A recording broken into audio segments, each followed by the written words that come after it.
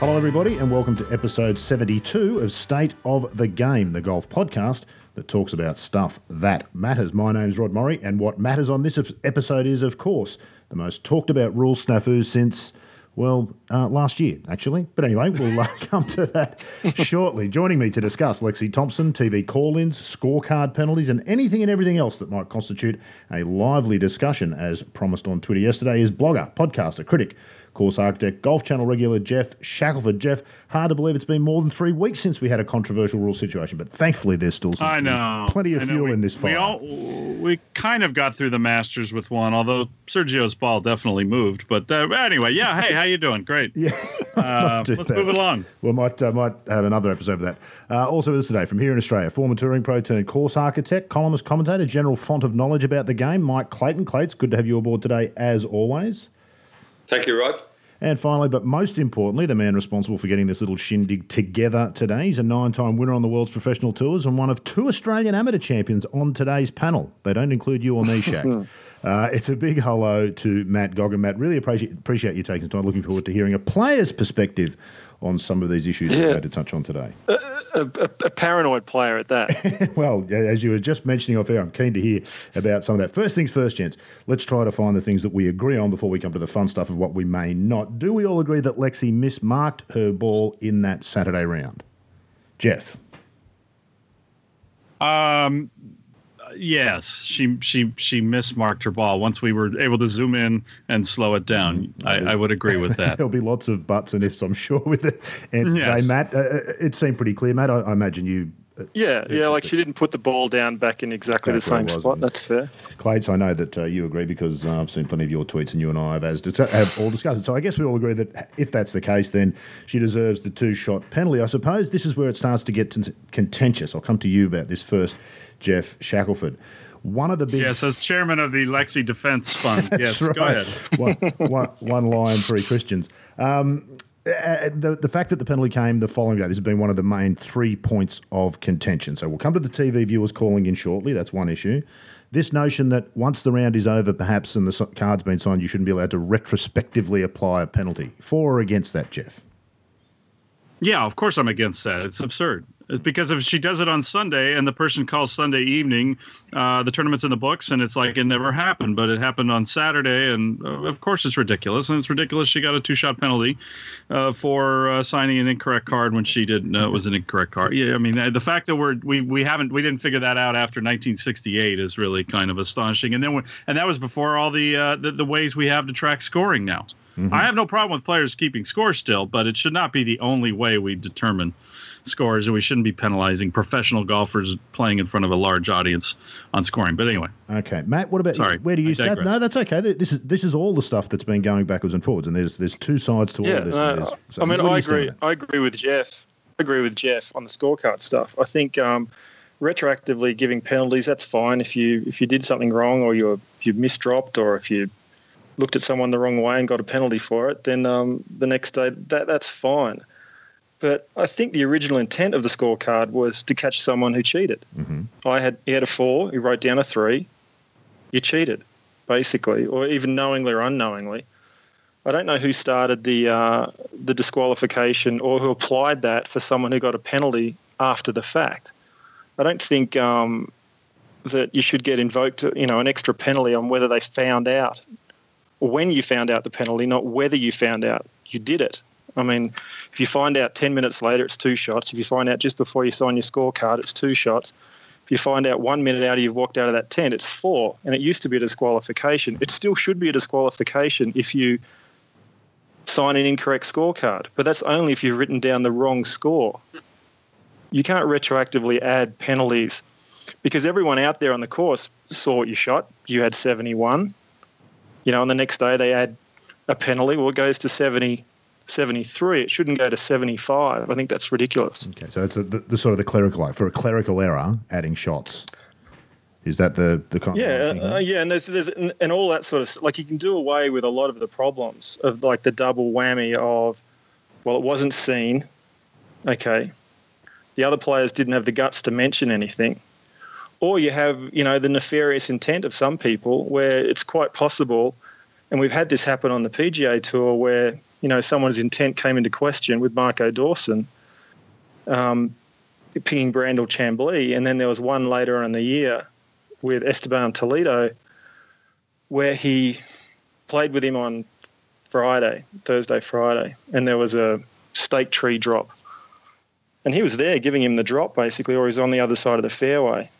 And then on Sunday, he contacts the rules officials and goes down there and says, I think he dropped it on the wrong side of the tree. I've had to think about it. 2 days later. So Esteban then goes down, they all go down together. He showed him where the tree was, where he dropped it, and they disqualified him. Now, if there was nefarious intent, you have to deal with that in a different way, as opposed to disqualifying someone or even adding 2 shots, because that's not protecting the field. That's actually doing more harm to the field, because the guy who had 71 isn't getting 71. Okay, first thing, so brave man to pull up Esteban Toledo, given his background as a boxer. I would think he'd be able to look after himself in the PGA. I want to come back to the whole scorecard issue, because I think there's some interesting stuff in there, and all those points that you raise, and I'm interested in those. Retroactively applying penalties, Clates, I guess it comes down to, if you're going to say you can't retroactively apply penalties, are we saying that golf is 4 separate rounds of 18 holes as opposed to one 72-hole competition? That seems to be, if you went down the route that once the day was over you couldn't apply the penalty, forget about the scorecard thing, remember, the penalty for the breach, that's what it seems to be saying. I know that you're not in agreement with that, but is that your sort of sense of what people are suggesting? Yeah, people are just suggesting that it's 4 lots of separate 18-hole rounds. I think it's a 72-hole tournament. I don't think it matters where you breach the rule. If you breach the rule before the end, then you should be penalised for it. And, the question is, Lexi didn't know she signed the wrong scorecard. Well, I would argue she did know. Oh, that's going down this. That's a whole. That's going down the C route. That's going down a whole other different thing. Yeah. But yeah, I suppose. So when the same thing happened to Nick Faldo in Bali in the mid-90s, he moved a rock in a bunker, assuming we were playing European Tour rules. It came up the next day. He had a 7-shot lead on the 13th hole on Sunday, clearly going to win. It came up the next day that he'd moved a rock in the bunker, and Trevor Herden said, Nick, you're DQ'd and you're off the golf course. That was clearly complete madness, and there was no intent to cheat. He just got the rule wrong. But there are subtle differences in, as Matt says, nefarious intent. So, I think you can make a case that Lexi did know she signed a wrong scorecard and she tried to get away with it. That's the alternate view. Now, I don't know. Only she knows. But you're talking about the penalty for intentionally cheating versus a scorecard penalty, which are 2 separate things. If you think that she knew that she was doing the wrong thing, well, should the penalty be more than 2? The fact of scoring an incorrect scorecard because you got caught is a completely separate rule decision. So it shouldn't make any difference. They can address one without addressing the other. Isn't the issue though then, Matt, and leaving aside Lexi, let's talk about that, because the intent then becomes the really important thing. So let's say a player deliberately does something and knowing they've breached the rules signs a scorecard. If you have no other penalty for that, be it 2 shots or disqualification, the disqualification rule still exists. If the committee decides that they think there was nefarious intent, they can disqualify the player. But if that can't be determined, you can't say either way, or there clearly wasn't intent, they have the option of the 2-stroke penalty. If you don't have that either 2 strokes or disqualifications on top of the breach for the penalty for the original breach, is there not then an incentive for people to just go, I think I did, but I'm not going to say anything, because if it comes out tomorrow, there's no extra problem for me. I still only get 2 shots, as opposed to something extra as well for not having owned up. Well, you're assuming that a 2-shot penalty isn't a very big deal. I'm not. No, I'm not. It's not disqualification. When I imagine I think a 2-shot penalty is a big deal. And then you could if you're doing it more than once, I'd imagine you can accumulate lots of penalties if you're a cheat. I think the problem with a lot of this is a lot of these players aren't cheats. It's like brain freezes. That you think the ball's going to roll or it's moving out of the position on the green, you've marked it on the side, and then like the Lexi one looks like she came in from the side, marked it awkwardly, then put it down in front of the coin. Who knows? Really. But well, you're a professional. Is it possible? Clates is Clates. Yeah. Okay. Here's one for me. Okay. Yeah. Here's one for me. All right. So here's one for me, perfect example. I'm playing the Tour Championship on the web. I need to have a top 5 to get my card. It's Saturday, I think. I'm playing well. I'm in a good position. The previous week, we played Preferred Lies. I'm on the 17th fairway, in the middle of the fairway, on TV, and, under pressure, whatever, and I just walk up to my ball, and I just picked it up thinking it was Preferred Lies. Complete brain freeze, right? Now, do you think I wanted to pick up my ball in that situation? Do you think I had, do you think I was I'm going to pick up my ball and get a better lie when I'm in the middle of the fairway hitting a forward into a par 5? Of course not. I just picked it up. Brian, my caddy, looked at me and I looked at him. I'm just like, what am I doing? It was purely a reaction to having played Preferred Lies for 2 weeks in a row, even though I played 2.5 rounds without touching my ball. So I picked it up. So then I get the penalty. I go in. Of course, I bogey the last hole on Sunday to miss my card by a shot. That's another story. But that stuff happens. I mean, I've come in after, like you talk about the scorecard stuff, I've come in after winning tournaments and had to go back through my card. And there's so much adrenaline and so much relief or pressure or whatever you want to call it. I couldn't tell you what I had on the third hole accurately. I just couldn't do it. I would look at my caddy and it'd just be like, did I have, and sometimes I think I had a 4 there. It's like, oh, no, I had a 3. So there's a lot more going on than just clear-headed, clear-eyed, things out there. So I think you need to take into account sometimes. It's easy as a spectator, isn't it? We're just watching it to be entertained. We're not all the feelings and all that. And Rod, I think that's where, so we could stay big picture here. That's where I'm struggling with the people who can watch this and immediately assume she was cheating, even though nobody caught it in real time, and it took somebody calling in and slowing it down and zooming in. And that's where I'm just really struggling to see how this is such a definitive act. And furthermore, under the change that we had enacted this week in the decisions, if she does this going forward, they go to her and she says, no, I was not intending to do that. She will then be exonerated, as I understand it, although they won't give an answer on that, which I think is so pathetic. Either yes or no, she'd say it. If you're going to enact a decision based on this outcry, at least give us an answer, but they can't. So ignoring that, so going forward, she says, no, I did not intend to move the ball closer, and we have to take her word for it. But now the way people have reacted to the act, about 50% seem to think she cheated. What's that going to do to her as a player now reputationally going forward? It's almost worse, I think, under the new scenario because of the way social media works and the way we have access to videos and DVRs and all this stuff, HD. If we don't enforce the rules the way that was just enforced, does anybody else see that potential that this could actually get worse? I think, to me, the rule change from 2016, I think this is probably where we started to disagree, Matt, where they softened that penalty from automatic disqualification to adding 2 shots as an option if the player couldn't have known they signed an incorrect scorecard, if that's what they've deemed. It makes it black and white, and it was a victory to me because she still had a chance to win that tournament, Matt, and under all those and get into the playoff. Is that a victory for the rule?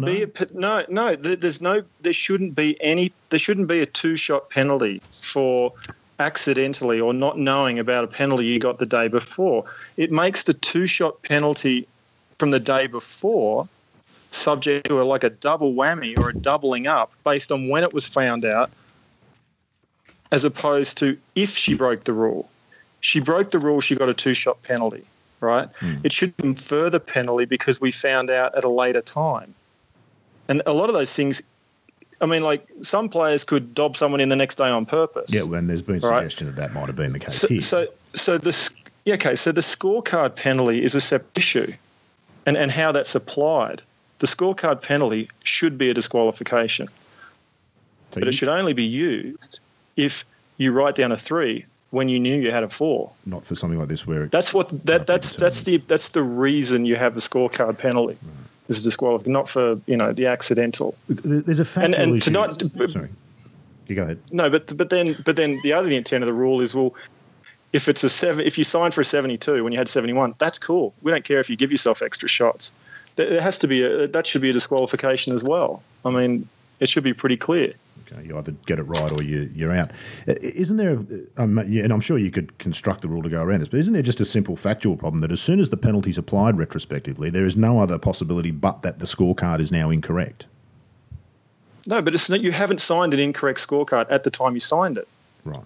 Well, like the rules committee can do whatever they want. They can add penalties, take penalties off. They can, we know through the history they've had applied different rules. But like the Mark Rowe situation, the Podrick Harrington situation, those sorts of things are outrageous and they affect the competition. And that's really what the rules of golf are there for.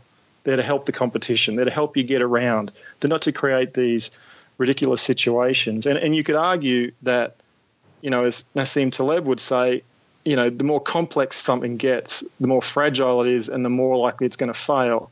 And I think the rules of golf are getting to the point where they're becoming so complex and the decisions are getting so complex, it's basically failing the game because you have circumstances where Podrick Harrington shoots 71. We watched him shoot 71.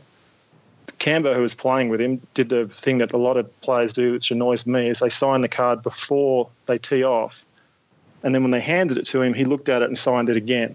So Harrington's in there, reading out his scores, blah, blah, blah, hands it to him. The rules guy goes, 2 signatures, good. And they find out 3 days later that Cambo had signed it twice. Now, somehow Harrington gets disqualified and his 71 doesn't exist. Well, that's ridiculous. That's not what sport's about. Fair cut. And that's somewhat different, I suppose. It talks to the complexity of the rules, doesn't it? There's one situation involving a scorecard, completely, totally different to the situation with the scorecard. Yeah, I mean, look at the long putter situation with the mid-amateur. I mean, there are a lot of people that said he was anchoring his putter during the Masters. I mean, the ball goes too far. I mean, there were simpler things they could have done is just say, look, the driver length is this, the longest putter you can have is this, let's move on. But they address it with some complex idea about how the stroke's got to work, and people are trying to get around the stroke, and then they're trying to get as close to their body as possible, and it just becomes too complex and too hard to navigate. Now, that's bad enough for the rest of us, Matt, but as a professional player trying to make your living playing the game, what is all this rule stuff? What's it sort of meant to you? You were sort of suggesting before we came on air, players are now paranoid about taking the simplest of drops. Oh, no one on tour takes a drop without a rules official there. Very few guys. Just because of this reason. I mean, I've had one where my arm wasn't high enough. You take a drop, okay, pick it up, drop it again. It's like, I wasn't quite over shoulder. It wasn't over your shoulder. And then I had someone complain about my shoulders too high. And then I had one where I got disqualified where I had a sprinkler head was half on the green, half off the green. I was on the sprinkler head. I dropped it. It went on the green. I talked to my playing partners. It's like, is this all right? It's on the green. Like, yeah, no worries. Okay. I find out 10 minutes before I tee off on Sunday that the same thing had happened to someone else from this playing partner that I had. And he's like, I think we might have got that wrong. I'm not sure, but you might want to ask a rules official. So I go into the scoring hut afterwards, call in a rules official, said, this is what happened. And he's like, yeah, you should have placed it instead of dropping it. You're disqualified. Now, I don't think I gained any advantage dropping it on the green versus placing it on the green, but that's the rule of golf. But, you then get to the point where no matter what rules situation you come up with, you're paranoid you'll do something wrong, even the simplest thing, because it was a disqualification and it's your livelihood. Welcome to 6-hour rounds plus. It's all sort of... Yeah, I mean, it all adds up. Part of it, I guess. Clates, were things simpler when you played the tour back in the 80s and 90s? Is this partly due to saturation television coverage and more of these issues being seen by more people and coming to light that make people, like Matt, paranoid about taking the simplest of drops? No, I think playing for more money strangely makes a difference. I mean, when you can make a mistake that cost you $100,000, perhaps I think players have got more paranoid because they're playing for more money, so it costs you more, which doesn't make any sense, but I think it's true. But I'm not sure players knew the rules better then than they do now. I don't think so. I just think they're just more careful because as the game goes on, there are more and more kind of players make odd mistakes and get completely, as Matt said, they get whacked for them. So they're just not prepared to do it anymore. And Peter Ellis comes on TV and said, I can't believe these guys don't know the rules, but there have been just way too many cases of guys getting simple stuff wrong. I mean, Greg Turner hit the ball onto some cables at Sunningdale one year, and he took them off and he placed the ball directly under where it was, move the cables and put the ball directly under where it was sitting. But because the ball wasn't touching the ground, he should have dropped it. If the ball had been touching the ground, he could place it. If it wasn't touching the ground, he could drop it. So, and he signed the card and got DQ, which was so. Half the field might know that rule, half might not. But when stuff like that happens, players hear about it and they just get paranoid. And as Matt said, they just ask rules officials for everything now. So it's kind of understandable because so many simple mistakes have been made because players don't know the rule or they misinterpret it or they... Tours have different rules, as you were pointing to earlier with the Faldo thing. Different tours have different rules. So, you play under Yeah, we had that a few times with the sprinkle head thing between co-sanctioned European Tour events and regular Australian events. We've had guys get pinged for that in Australia. I think they're just too complex. I think, there was that, program, or I think I've heard him talk about it, the new rules of golf, how they sort of went back through them and tried to come up with all these new ideas. I mean, there's got to be a way to make it a little bit simpler where just drop it all the time or just place it all the time. There doesn't have to be situations where sometimes you drop and sometimes you place and you get confused and you messed it up and it costs you 2 shots. We have that in the new rules where you can drop. Of course, I don't know why they had to do it. You can drop within an inch of the ground. That seemed a little odd, and struck people as odd. But at least it eliminated the thing you just talked about, and that's a positive step forward. Do you remember you used to drop it over your shoulder, Clates? Remember that? Yeah. And remember how Seve he'd be the king of leaning over and getting as low as possible and angling it and trying to roll it off his back. It's just brilliant. You would have been good at limbo. Yeah, under the post. Yeah. Clates, you were going to say something? No. Well, yeah, that was when you look back, that was a bizarre way to. Because of course, what you couldn't do was, now you drop it twice and you place it where it landed. But of course, if you dropped it over your back, you couldn't see where it landed. So essentially, you took a preferred lie then. Yeah. Indeed. That's what everyone did. But now you drop it.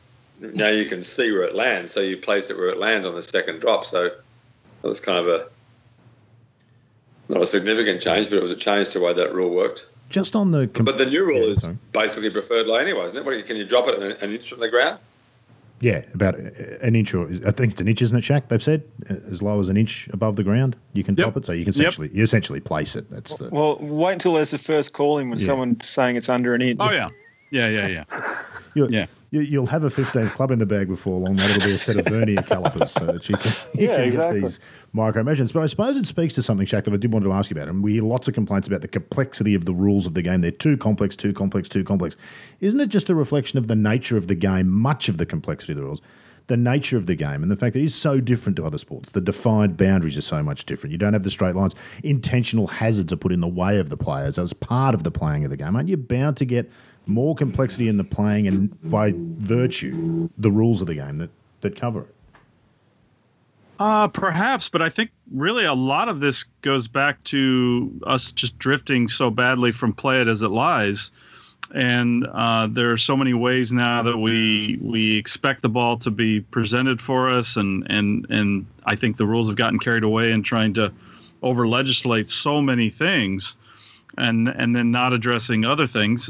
So many of these elements we have are related to players touching the ball too much, and you watch old film and you read old descriptions, and people didn't touch the ball very much. They played it down a lot, and they didn't mark up courses like we mark them up now. And so some of that had to be done, but some of it, I think, has led to these situations where we have just too many things going on. And then, of course, you throw in the way maintenance has changed things. That adds elements as well.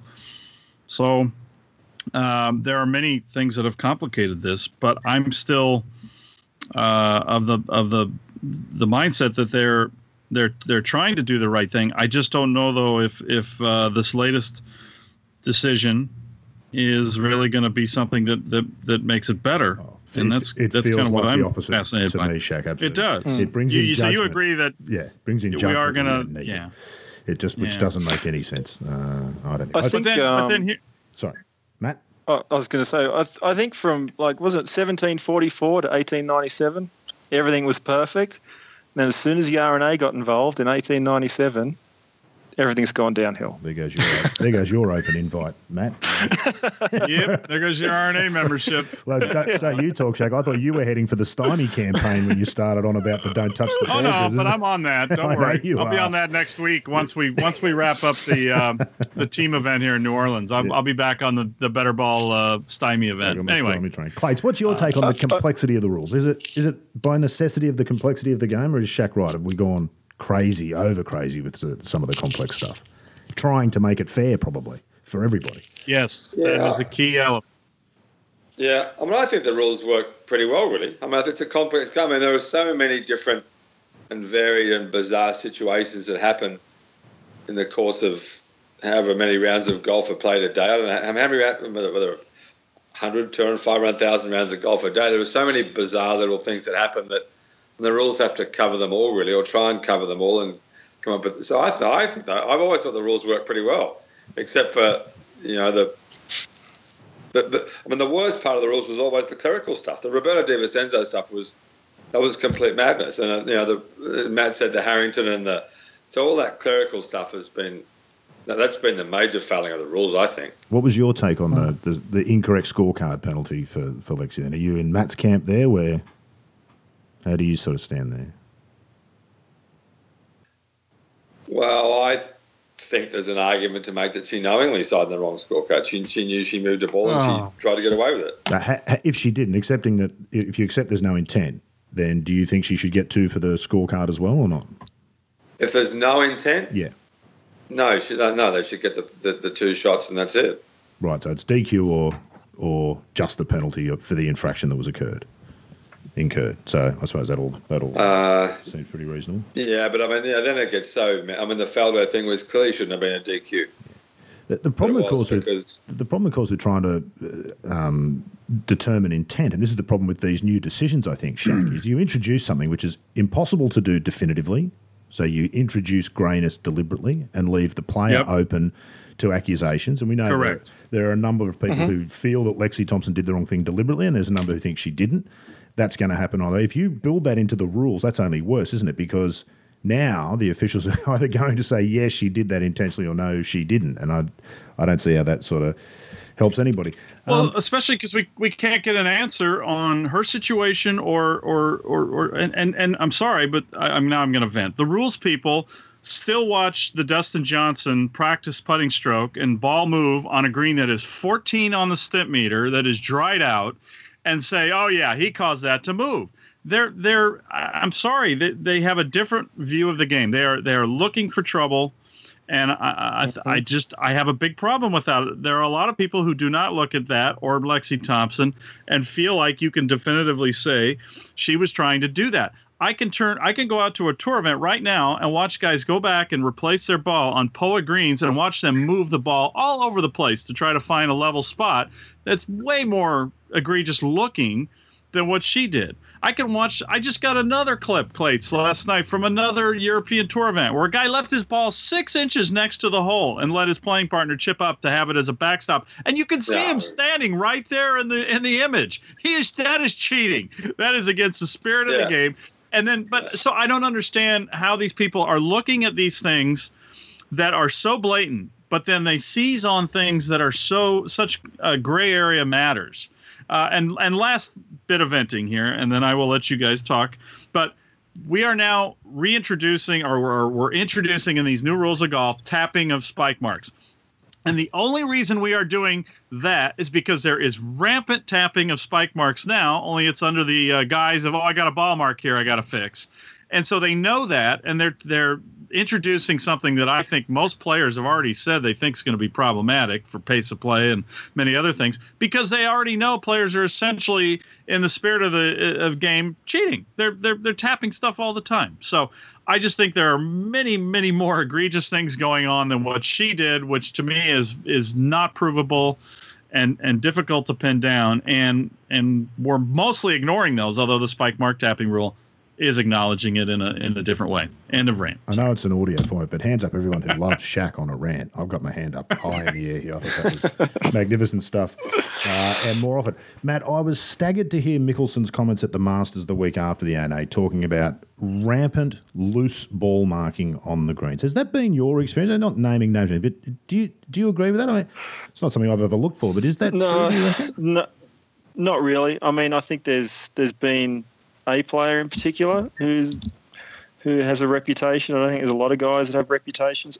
I don't necessarily agree with Shaq on the spike mark tapping thing because I really don't see that very often. Rarely have I seen someone tap down a spike mark that wasn't in a pitch mark.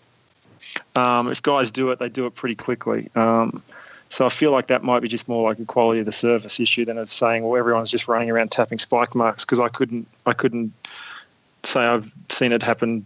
If I've seen it happen twice in playing for 20 years, but interesting. I think the intent thing is a problem. Absolutely. I think that just brings in a whole question mark both ways. And if you are a cheat, then you're just going to say I didn't intend to do it. Because obviously if you're willing to just cheat in front of everybody anyway in a game that you're such a pariah and, you know, it's the worst thing you can call someone and, you know, you want to crawl under a rock if you get called a cheat. That'll be the quickest way to start a fight on a golf course would be to call someone a cheat. I mean, everyone would get involved. I think if you're willing to cheat anyway, just being able to say I intended to do it and get away with it just makes it an easier out for them. I think if the rule's broken, I think the ruling was fine with Lexi. I had more of a problem with the scorecard thing. It's just, you know, that was my issue. Yeah, absolutely. I think most people accept, and I think if pushed, Lexi would even accept, looking at the video. She's clearly misplaced the ball, whether she meant to or not, and you have to wear the penalty for that. As a golfer, you know that, don't you, Matt? You know, as you were saying, you know when you've made a mistake, you know it and you accept it. You wish you hadn't done it. But there you go. So just on that then, Matt, you mentioned that you said there's one player who's known for it. How much of this stuff gets talked about in the locker room? To put this in perspective, how much cheating or loose playing with the rules actually goes on in professional golf, do you think? That's at the highest. In my experience, hardly any. Yeah. Most of the discussions about cheating, and this is I always find this a tricky one because, you know, the brain's is an assumption machine, and you know, it's almost like when it's hitting shots into hazards. That's where most guys come to arguments. It's like, did it cross here? Right. Did it cross there? Well, the guy who hits it, he's going to want to see the ball cross where he wants it to cross that little piece. Yeah. He's looking at his ball and he's looking down at the ground. He's looking at the ball. It's like he's going to see it. And we know through neuroscience that you will see it cross where you want it to cross, right? So it's very difficult when you get in those situations. And also, we're 300 yards away. It might have crossed, 100 yards earlier, or, that actual line might be way down. It's a very difficult thing to judge. And that's where a lot of the things like, wow, this guy hit it in here. There's no way it crossed up there. And then you get arguments over whether it crossed and then the other guy didn't see anything. And again, when you're standing off to the side of the tee, your angle's completely different to the guy who just hit it. That's probably the main one. But the other sort of like cheating, if you like, of guys doing stuff, very rarely at all. Yeah. Good. And this is my problem with this whole conversation over the last few weeks on social media. I mean, I don't get on social media very often, just to poke fun at United, and that gets me on TMZ apparently, but that's fine. It just happened in the last couple of days. But yeah, there seems to be a lot from ex-players or commentators or critics of the game just as saying there's rampant cheating and everybody knows everyone cheats. The game's full of cheats. You just expect everyone to be a cheat. And it's just not true. It's not true. Do you get to your level, Matt? If you want to play the game that way, doesn't golf tend to weed that sort of behaviour out earlier in a player's career than before they get to the top? I mean, I'm sure Mike is familiar with some of the players that sort of came up through that were probably called cheats that, I don't know, went on and had great careers. You hear about them, and then they're probably watched like a hawk anyway. I'm not saying it doesn't happen. I'm sure it does happen. I mean, guys are out there on their own. They can't be seen. They don't have cameras on.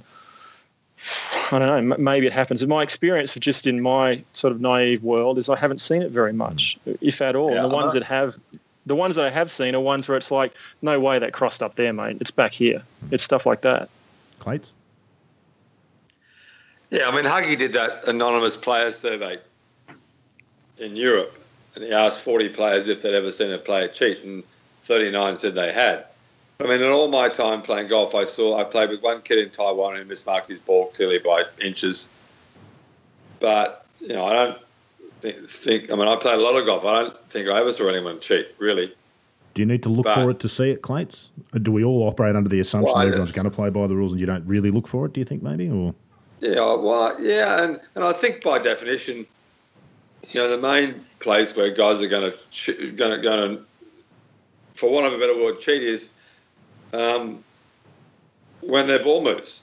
And most times they're the only one that sees it, and they know other counter they don't. So by definition, you don't know if most of the cheating that goes on, you're not going to know about. Only the player himself knows about it, or herself knows about it, because it's you move something, a stick, and the ball moves in the rough, and that's the main place, I guess, where players aren't counting shots. But I saw very rare instances of cheating on the tour in 20 years. But that Nicholas brought up that case in the President's Cup about the player they stood down out at the World Cup. Soren Kjelson's caddy told me about the same player and said he'd done some outrageous things, and the tour had whacked him for it. But no one mentions his name. Is that the right way to deal with it? There've always been those cases when Paul Way and Gordon Brand Jr. called Antonio Garrido for moving his ball in Madrid. Now, everyone knew that Antonio Garrido had a reputation as a ball fudger. But in the end, even two players' words, even the word of two Ryder Cup players against one wasn't enough. So players, going back to what Matt was talking about, players don't call stuff against other players because they know it's one player's word against another, and the two can't do anything, so they just don't bother. Why are we talking about two different things here? There's just blatant cheating, and then there's just sort of fudging things or going against the spirit of the game kind of stuff. I mean, aren't there a couple different things that cheating's very strong, isn't it? The cheating's a very strong word in golf, especially, as Matt said. Cheating is extremely strong. And there's a lot of ignorance too. There is a lot of there are many moments that are seen as cheating, but it's just ignorance or sloppiness or rudeness or stupidity. Yeah. Right? Yeah. Oh, for sure. Yeah, absolutely. I think a lot of the stuff to do with hazards and misdropping and taking the wrong lines on a drop and all that sort of stuff. I think that, is not necessarily, that's just picking the wrong spot to begin with and all those sorts of stuff. It's not necessarily, it's just ignorance or just, it's not an intentional, I'm going to go here because I can get a better line. As a player, Matt, we've heard a lot of discussion about this. Why aren't the players policing each other? Is that a little more difficult than we might assume from the outside? Yeah, especially when rules officials will sign the cards for the person that got called out. So now you become the pariah for trying to do the right thing, having called. No, it happens all the time. I mean, that does happen, where a guy will be like, I'm not signing his card because of A. Well, do you have a second witness? Well, my caddy saw it. Caddy doesn't count. It has to be another player. Well, the other player was on the other side of the fairway. And so, the official signs the card, and away you go. Yeah, it's weird because you're all part of sort of one club, aren't you? Yeah, exactly. It all gets a bit, and you've got to play with these guys, don't you? Again and again and again and again, and all those sorts of things can affect your game as well.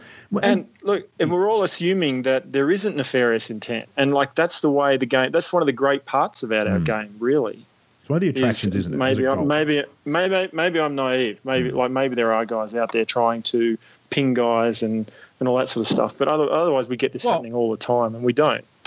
Well, and to the example that Clates and I agree on, the players leaving the ball down, I don't even feel like there's nefarious intent there. I just feel like it's a culture that has changed where it's just I leave my ball down, and when we're in the situation's reversed, you'll do it, and it's just a cultural thing that has changed in the way the game's played. I don't even know if players are really conscious of what's going on when they do that. Probably not. I mean, I think most of the time it's just like if you're there, you mark it. If you're not there, you leave it. Like that's sort of my sort of thing. You sort of hit your shot in there close, and then the other guy's about to chip from the back of the green, and you say you've hit a long bunker shot or whatever, and like he's ready to play. Well, you don't run up there and get in the way of his routine and mark your ball and make him back off. Unless it's match play. Like, well, no, for sure. Yeah. No, you're absolutely right. But that's more of just like you're just letting the game continue. It's different as if you walked up there and then asked the guy, do you want me to mark it? Or like, you walked up there or did something as egregious as that. I mean, that's clearly breaking the rules. As you say, the time when the guy's standing there right next to it and doesn't mark it, I mean, that seems ridiculous. But I guess there are instances where you're just letting them play on because you don't want to get in his way because you got to walk across the green. Sure. What role, Shaq, has TV played in all this? We see a lot more golf than we ever used to. Even just in pay TV has brought golf into golfers' homes a whole lot more than it ever used to. We in Australia used to see, what did we see? Once a year we used to watch golf, Clates, in the 80s. We got to see it on free-to-air TV, and now we see it every single week, and we see multiple tours. I could watch 4 tournaments this week should I want to. What role has television played in a lot of this sort of rules stuff? It doesn't feel like we had these rules controversies quite so often 20 years ago. I know there were, I'm not saying that there were never rules controversies, but are there more of them? I suppose this speaks a little bit to that TV viewers calling in things that they see, Shaq. Well, of course, they've played a huge role. The improvement of the cameras, the HD has played a role, the amount of hours they're on, the ability for people to look at things on a DVR at home, the number of look at Anna Nordquist. That was a super high def camera that picked that up, I think. Wasn't that? I don't even think that was a normal camera. No, it was, I don't think it was, the BizHub type camera. Here's another one though for you. So now I think what's really fascinating though for television is with this new situation where we haven't the naked eye test, and then we also have the element of the player. If something happens like happened at the U.S. Women's Open last year, where the cameraman sees it and says you need to take a look at this, that's now going to put the director and the producer and the network in a bizarre position to say, well, do we show this? Because the only reason we're seeing this is that we zoom in on it, or we see it in slow motion, or we had the Konica Minolta BizHub camera out there that captures these unbelievable things. But if we show this, then it doesn't pass the naked eye test. So then if they don't show it, then does the rumor get out, well, there was a thing, but they didn't show it? I mean, I think that is the most interesting element of this next wave of things that happen off of this decision is the position that television's now put into to decide whether these things are something they should show or not. And of course, only made worse, Shaq, by the fact that virtually everybody, certainly in the golf viewing audience, has available at their disposal worldwide broadcast capability via their phone or their laptop. Right, so anybody who sees something, you can probably get the programs to do it. Don't have to blow it up and zoom in yourself. Just record it off the TV, and away it goes. And that, I think, is an issue.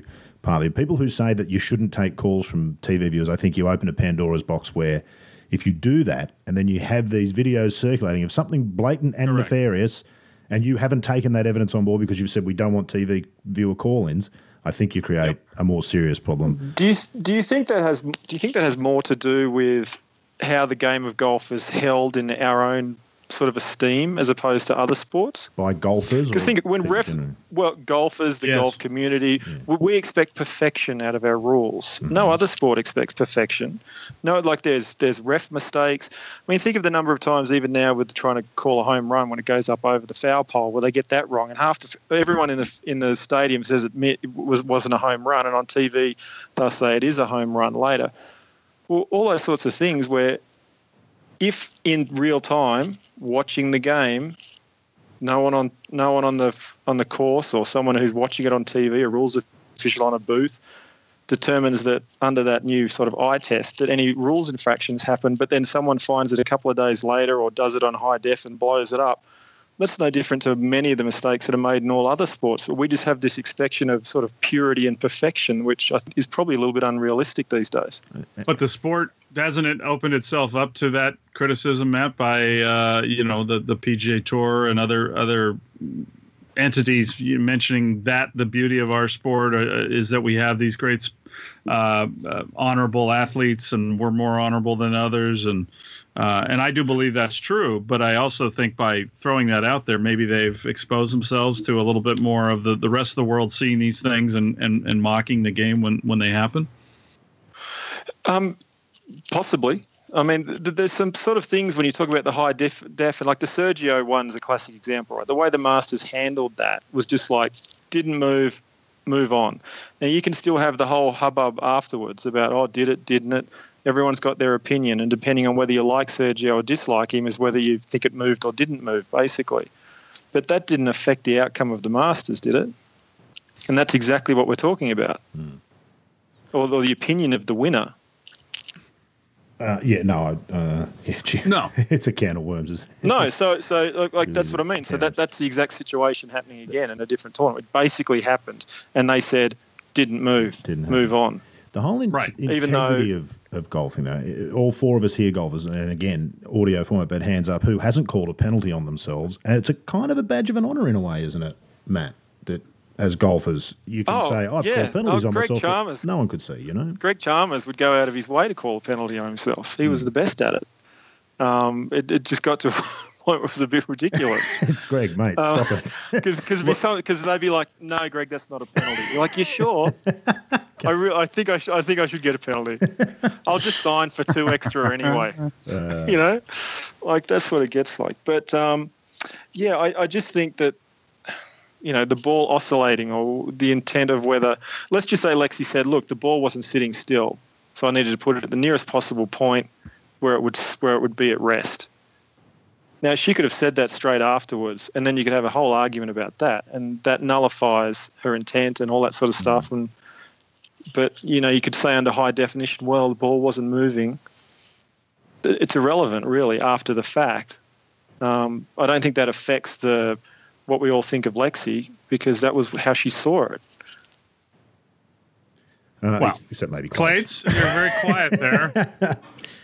Well, I just think she clearly moved the ball, and you can have no other interpretation of what happened that she intended to move it for whatever reason.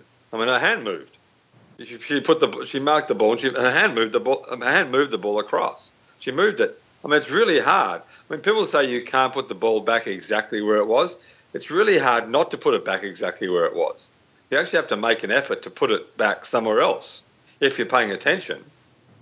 Now, maybe, you know, so then was it careless or was it intentional? Yeah. Well, no, you can't say, can you, Clates? That's right. You can't say. You can argue about it all you like, but you can never say. I mean, it certainly could be done. But I don't think that. I don't think not having the, you know, demanding of perfection doesn't affect the ideal that golfers are honourable and that they call penalties on. People will still call penalties on themselves. The difference between our sport and other sports is exactly that.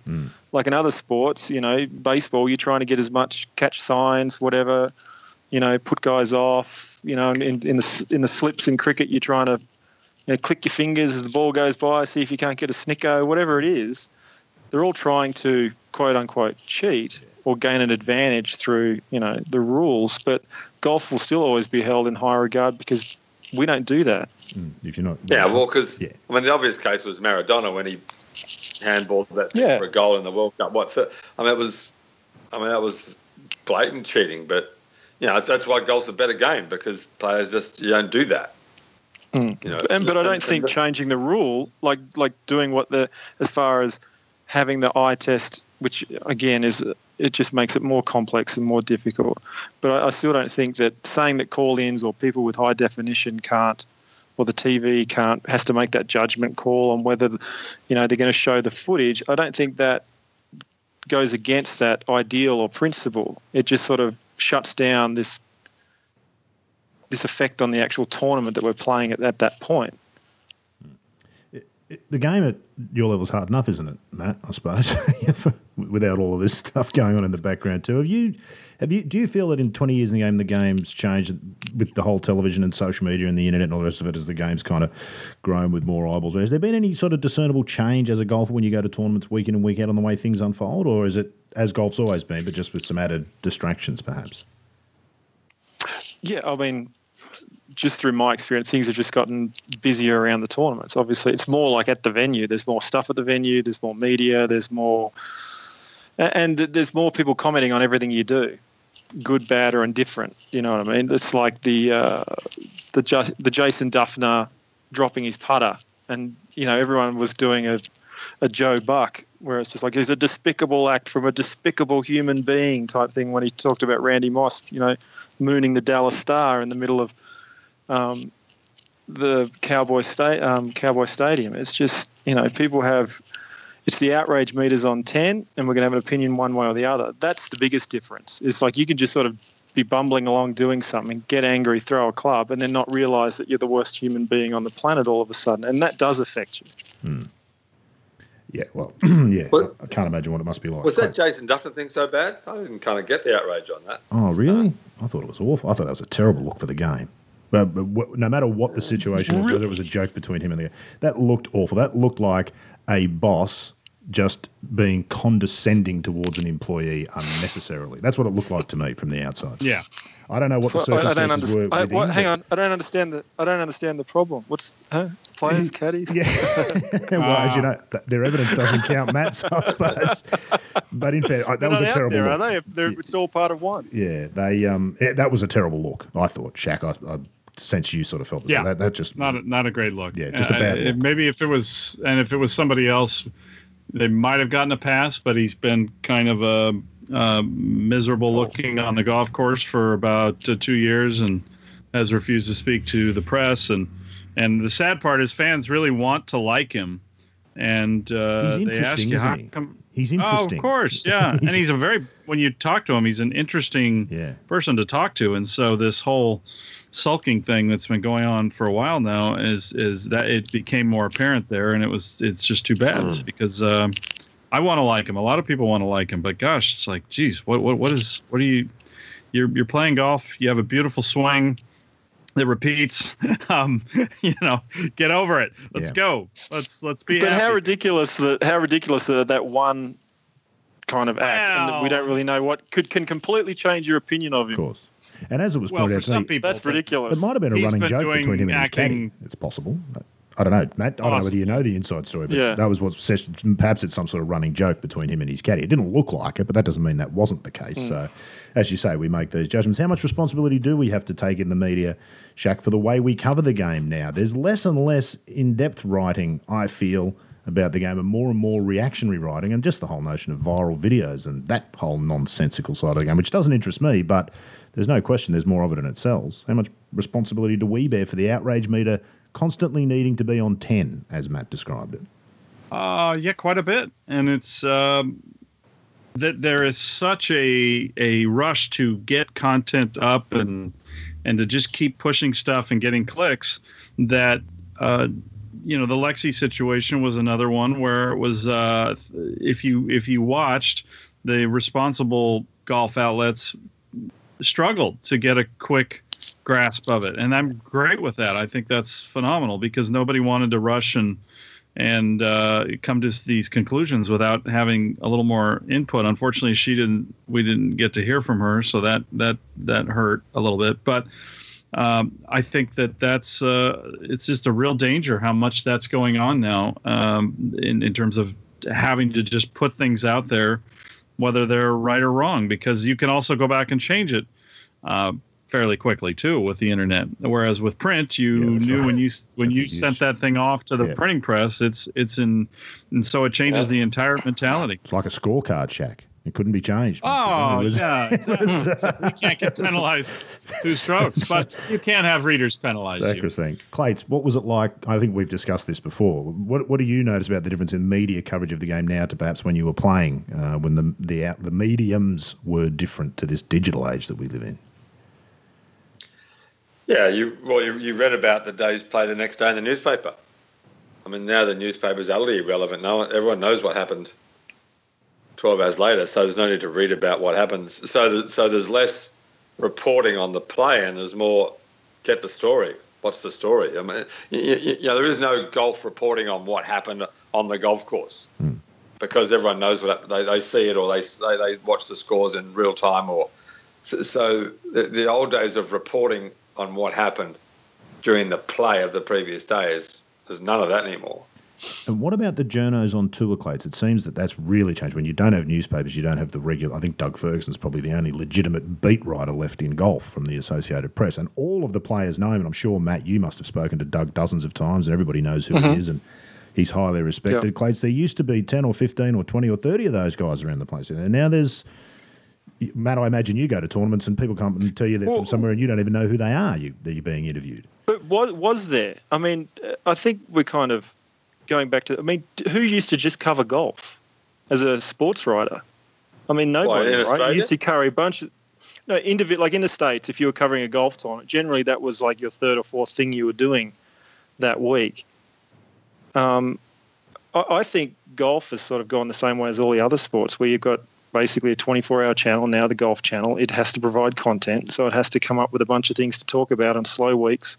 So we start getting into issues and outrage and who's doing this and what do we think of that. The sort of the he said, she said, left, right kind of political discourse you get.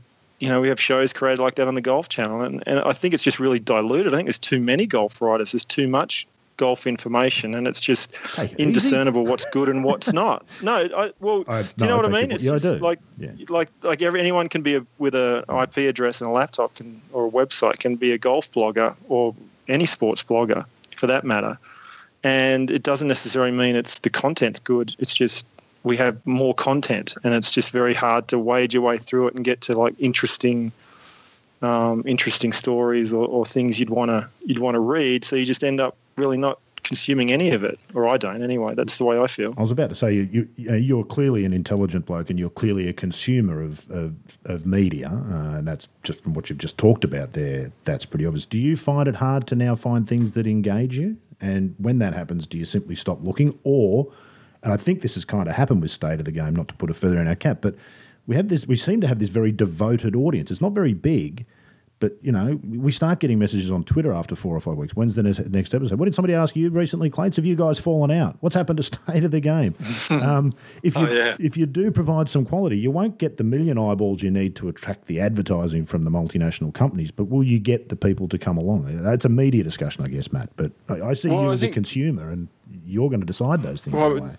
Jeff could probably speak to this pretty accurately, I'd imagine. But I know, like, one of my favourite websites for sport was Grantland, right? Because I loved the writers. They had long, interesting, and they talked about sports, and I learned about sports, and I would read their 10, 15-minute articles. That's way more interesting to me than, a First Take or whatever they have on ESPN over here, or the, the 600-word articles that just get churned out on ESPN from probably good writers who were given the chance at Grantland or a few other long-form sites. And I think they had pretty dedicated following, but I don't know whether they're actually financially viable. But that's the sort of stuff I like to read. I get annoyed when like clickbait drives me crazy because you get sucked into it all the time. That's right. You blame yourself in the end, but you can't help it, can you, sometimes? I mean, I don't watch a lot of golf. There are the few tournaments that really draw me in. Obviously, the Masters is one. But like, I'm not a huge watcher of, the Golf Channel.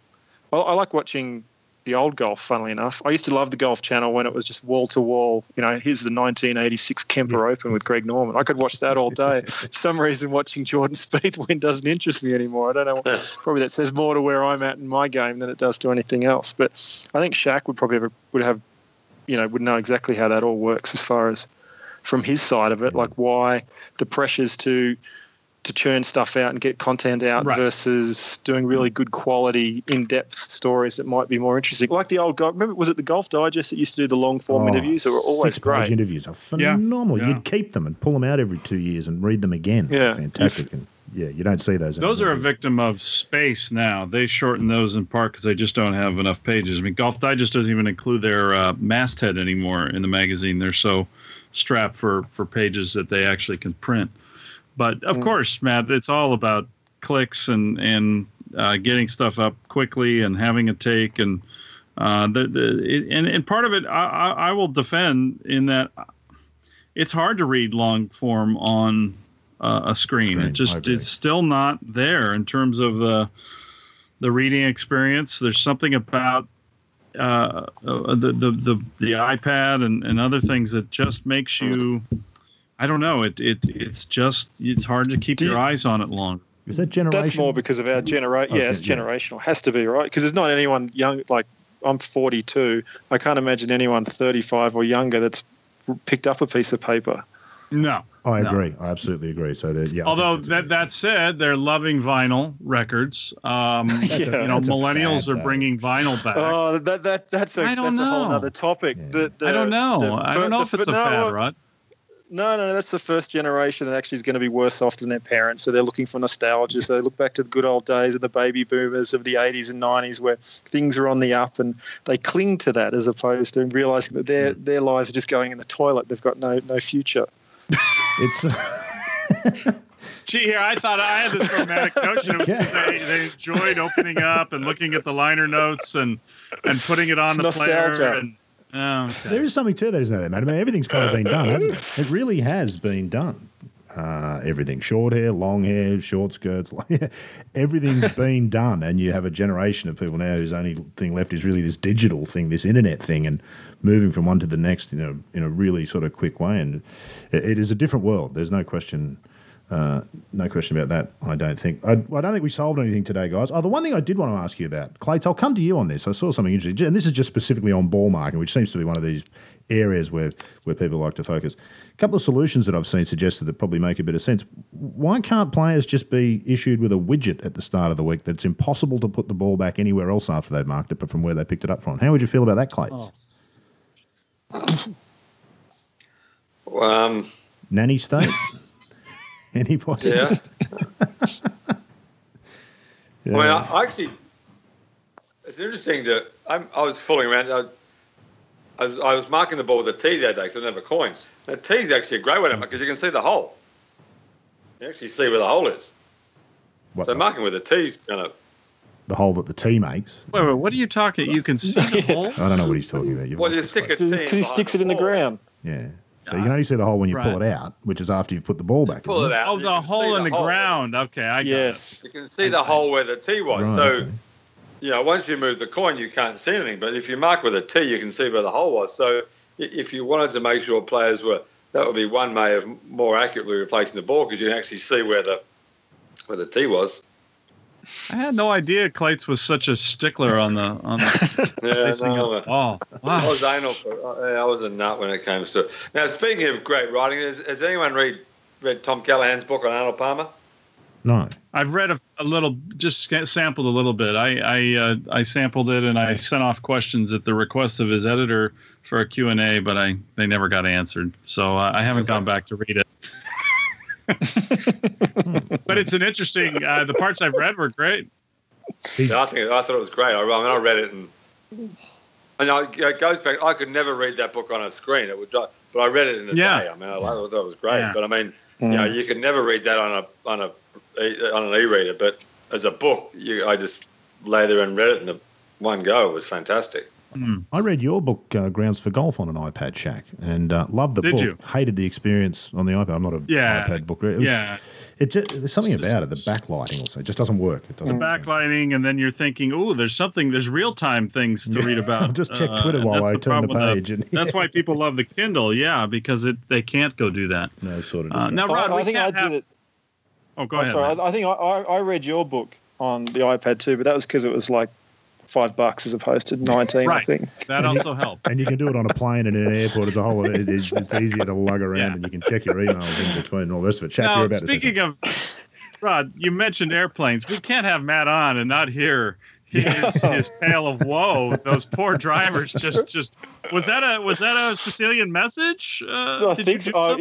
I didn't. I don't know. I mean, those were clean breaks. They looked like in the same spot. I mean, it looked very calculated to me.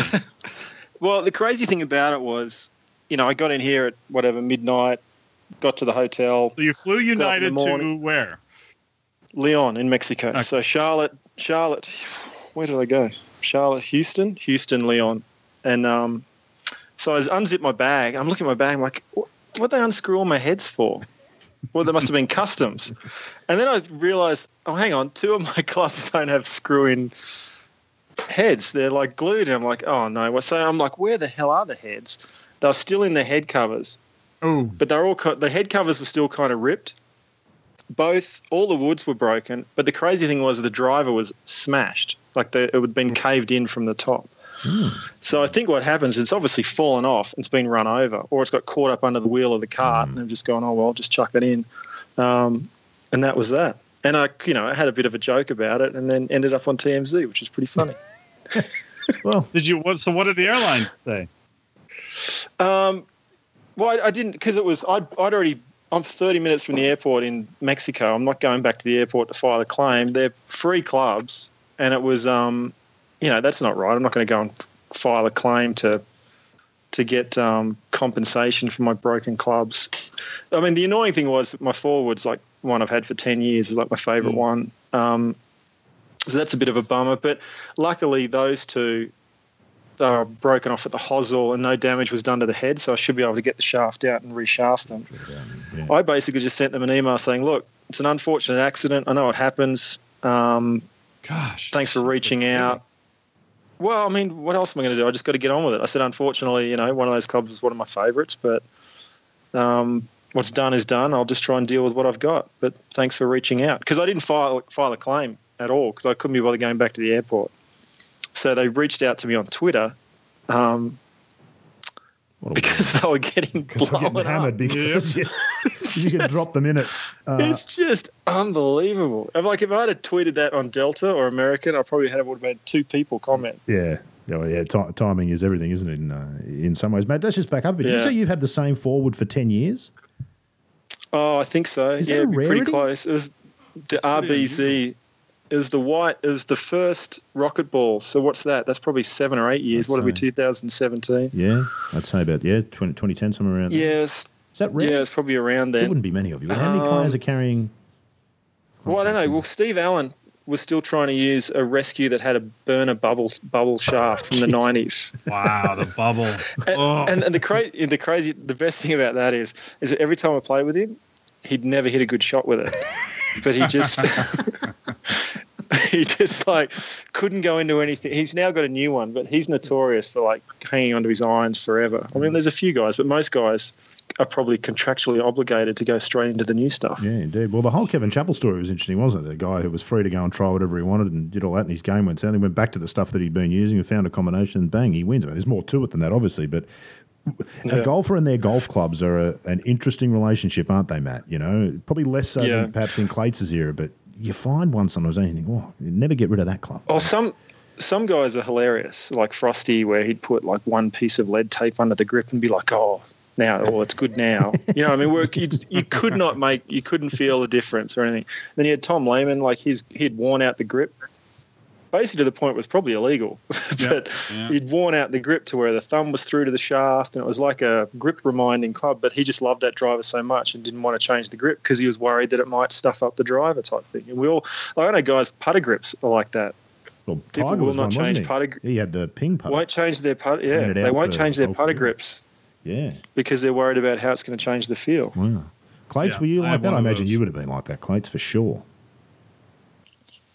Yeah, no, not really. I mean, obviously back when we used wooden woods, everyone had favourite woods that, if United had snapped off the shaft of your favourite persimmon driver, they'd probably ruined the club. You wouldn't have been very happy about it. But now it's just disposable. Golf equipment now is all just disposable. Junk, shoes, bags, clubs. You just get another one. But in the old days when it was when good sets of irons were hard to find, it was you hated to lose them. Yeah. I mean, one last point on the United thing. I mean, they were lucky it was me in retrospect because I'm coming off wrist surgery. I haven't played for 5 months. Who knows? I don't even know what my clubs feel like anymore. I mean, could you imagine if it had happened to someone, let's say Dustin Johnson or someone going into the Masters on a hot streak and they've got their favourite driver and their favourite club and they just all get obliterated? I mean, geez, you'd feel pretty sick. If Dustin's flying United, Matt, something's gone terribly wrong. Well, but I know wrong choice. Yeah, I know exactly what you mean. Maybe absolutely. Well, maybe his caddy was bringing his clubs that's right. for him. Okay, the clubs travel cattle class and the player. Exactly. So it's just Matt, you've been very generous with your time. What is happening with you? You mentioned that you'd had research. You haven't played for 5 months. What's the go with Matt Goggin? Yeah, I had an injury the end of the year before. I can't even count these days what year it was. What would that be? End of 2016 in December. I tore my TFCC in a tendon, and I probably didn't get a great diagnosis straight away. I was just told to rest and it'll be fine. And I tried to play through it last year, and it just was not getting any better. Then you start having technical issues and confidence issues where it hurts at impact, and you start, kind of having that bracing or backing away because it hurts your wrist every time.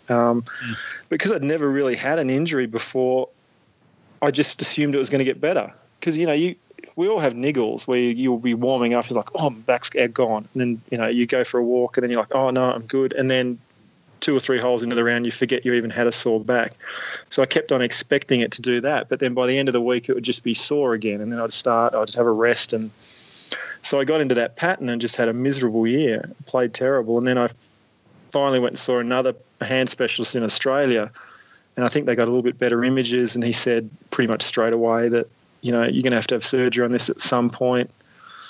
If you're playing well, maybe wait until you've got your card locked up and then have it. But you're going to have it sometime in the next 12 months. And I'd lost my card, lost all my status really, but through trying to play through the pain. So I thought I might as well get it done as soon as possible. So I went straight in after the PGA in Australia. I played that last tournament and got the surgery on Monday. And it was they told me 4 or 5 months, and it's 5 months later, and it's still a bit sore, but it's nothing like what it was before, and it's healing, and hopefully I can get back to playing some form of golf I recognise. Great doctor who understands tour status. That's a fantastic find right there, but that's a scary decision for a golfer, Matt. Surgery on, a wrist and all that sort of stuff. Yeah. Big decisions. Yeah, and I think because it was put to me in a way as like, well, it's not like you need to return it to normal anatomy because it's not functioning. And other parts of my wrist were starting to compensate to the point where I was starting to get RSI. And he said, once you get it in that part of your wrist for a golfer, you're done. So you have to return it back to normal anatomy. So the tendons in and around your hand are doing all their jobs correctly, and one's not compensating for the other. So it was sort of put to me in a way that you're going to have it done. Okay. So when it's like that, and when you've come off a terrible year and you're looking for answers and you don't know what to do, it seems like a no-brainer to give me another chance to play. I know it couldn't have been much fun for you, Matt, and we know that you're one of the most physically talented players to come out of Australia. We wish you all the best, mate. Terrific of you to take some time for today, mate. Wish you all the best for 2017 and getting back to where we know that you can play. Thanks for taking some time today, mate. Thanks, gentlemen. Yeah, and Shaq, right, thanks, Matt. Always terrific. Yep. I didn't even get to ask you about your interview with Jay Monahan, which I haven't had a chance to listen to yet. Is it interesting? Should I go and listen to it on Shaq House? Yeah, just don't comment on me typing in the background. I was about to point at it. I feel bad about it, but we had to play traffic up. But it was good. He was, I think we caught him kind of in the middle of meetings, and so he was very locked in. I mean, I've spent enough time around Jay to know he's a pretty laid back and has a good sense of humor and all that. And he's pretty much in commissioner mode. He's obviously watching what he says, but big responsibility. I think he gave us a few. Yeah, it is. Yeah, I mean, it's you say one wrong thing or you say something the wrong way, and players will hear it, or somebody will pick on it. So he has to watch what he says, and I thought he was interesting. He was pretty honest about really, I think the next big thing format wise is to try to get the Tournament of Champions saved and have the women there, and because I tried to get him going on what's next after the Zurich in terms of maybe enhancing things. And he also just did not go anywhere on the USGA R&A decision in terms of how this could impact players and put their players in a tough spot. Because I think ultimately the reason we got that decision this week was all the tours said, look, we're tired of you doing this to our players, of putting them in this position, and we need to get this buttoned up. But he didn't go too far on that. But he was interesting on a lot of other things. Yeah, that must have been a real shock to you, Shaq, that he didn't open up and spill the beans about the. Well, you never know. I mean, with some of these, I think I've just sensed one of those tours is very fired up about this situation and what the position it's putting the players in, and you never know which one it is. But I mean, he clearly doesn't disagree that this needed work and needs to continue to be worked on. Yeah. And we'll no doubt it won't be the last rule snafu we talk about, I'm sure. But it's certainly been a doozy. Clay, sadly, yeah. But it's kind of the nature of the game and television, the coverage, and all those things we've already discussed. So let's not do another hour on that. Clay, it's been terrific to have you along today as well as always. I feel like we never hear enough from you, but I get the joy of talking. No, you hear enough from me. It's fine. I probably do, but the listeners don't. It's been good to have you aboard today too. And that wraps up episode 72 of State of the Game. Hope you've enjoyed it as much as we've enjoyed bringing it to you. And we look forward to your company again when we do it next time here on State of the Game. State of the Game is a Talk and Golf production. Theme music, Writer's Retreat, provided by Lloyd Cole. Visit www.lloydcole.com for more information. For more golf podcasts, log on to www.talkandgolf.com.